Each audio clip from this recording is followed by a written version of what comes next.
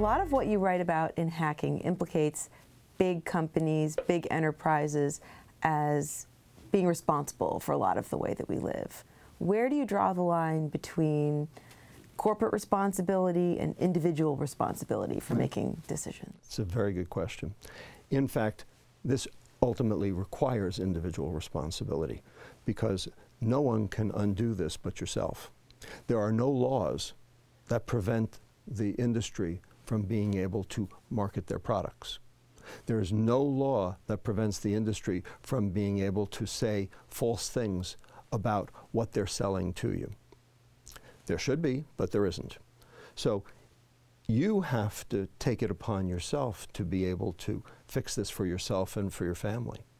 The reason for the book is to provide the rationale and the guide to be able to do that for yourself and for your family. This can't come from Washington, D.C. This can't come from Big Brother or Uncle Sam. This has to come from inside you.